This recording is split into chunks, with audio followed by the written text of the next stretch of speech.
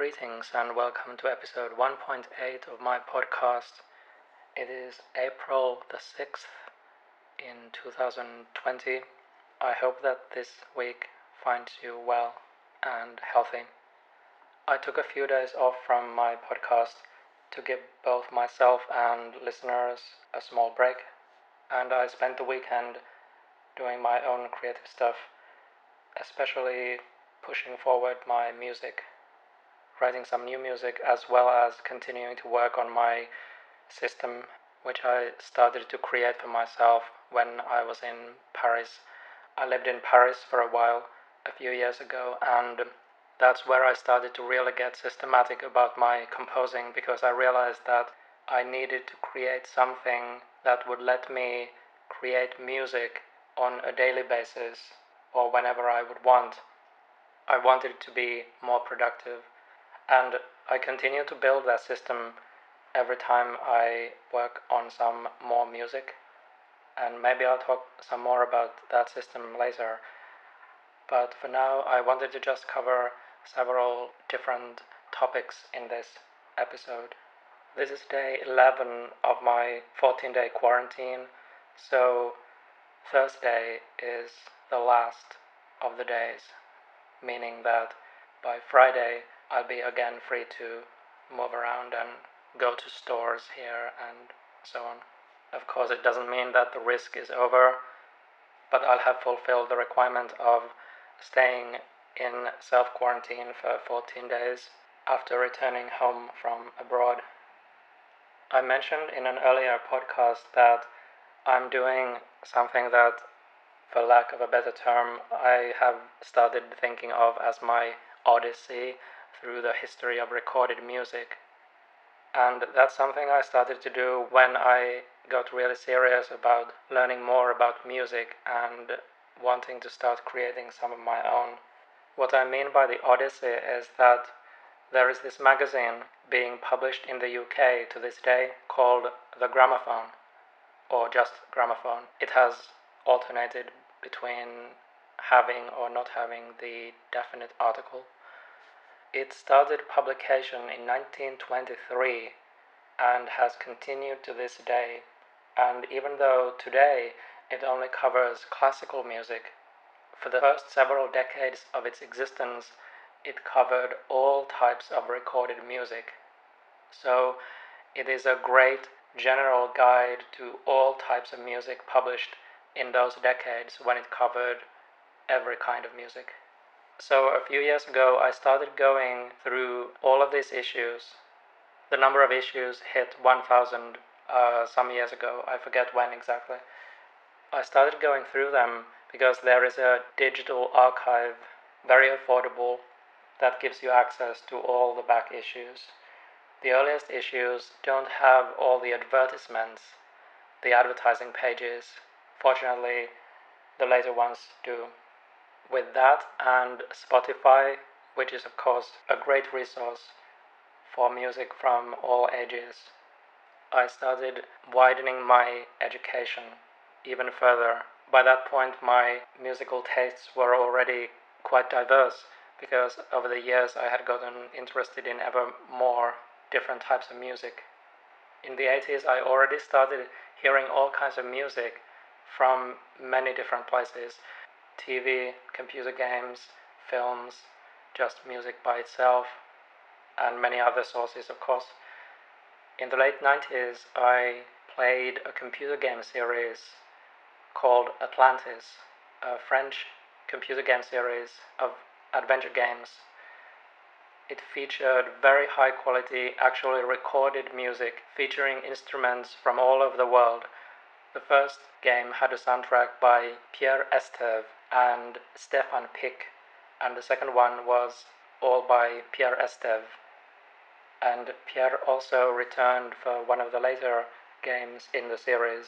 That was my big exposure to the sounds of different cultures. So that really opened up a whole new world for me.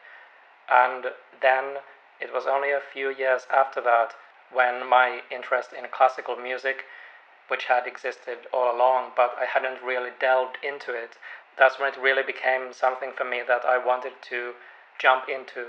I went on eBay and I purchased a complete collection of BBC Music Magazine, like the first 10 volumes from 1992 onward, and it had all the cover CDs, which featured full works of classical music, and often very good quality performances. And I started reading, learning more, and I listened through all the CDs, and I have them to this day, and that magazine collection. And then more years passed as I continued to, at that time, focus mainly on my writing. And then I think it was about 6 years ago or something when I realized that actually I want to learn how to do this myself. I had never been fortunate enough to go to music school because where I grew up there weren't any music schools. There was just the regular primary school. And my few experiences with music in a school setting were unfortunately bad ones. We didn't really have a great music teacher at any point when I was in school. To cut a long story short, it was only then, those maybe 6 years ago, when it just became irresistible. But that's all I think I want to say about this topic today.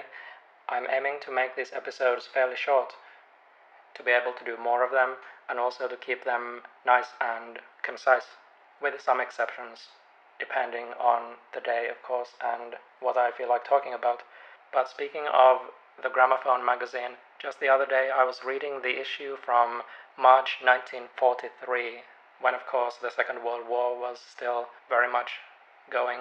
And that was when they first mentioned Samuel Barber's Adagio for Strings, which is a very famous piece, and it's been used in many films and all kinds of places at this point in time, so there's a good chance that everyone listening to this has heard it at some point. I'm mentioning this also because I came across an interesting podcast that you can listen to and or download yourself. It features directors Oliver Stone and David Lynch discussing their use of that piece of music in their films, because both of them used it in a prominent way in their films. David Lynch did it first. He featured it in his first non-independent film, The Elephant Man, in the final sequence, which is extremely beautiful and extremely touching. And if somebody can get through this film and that scene in particular without feeling more than a little moved, then there might be something really wrong.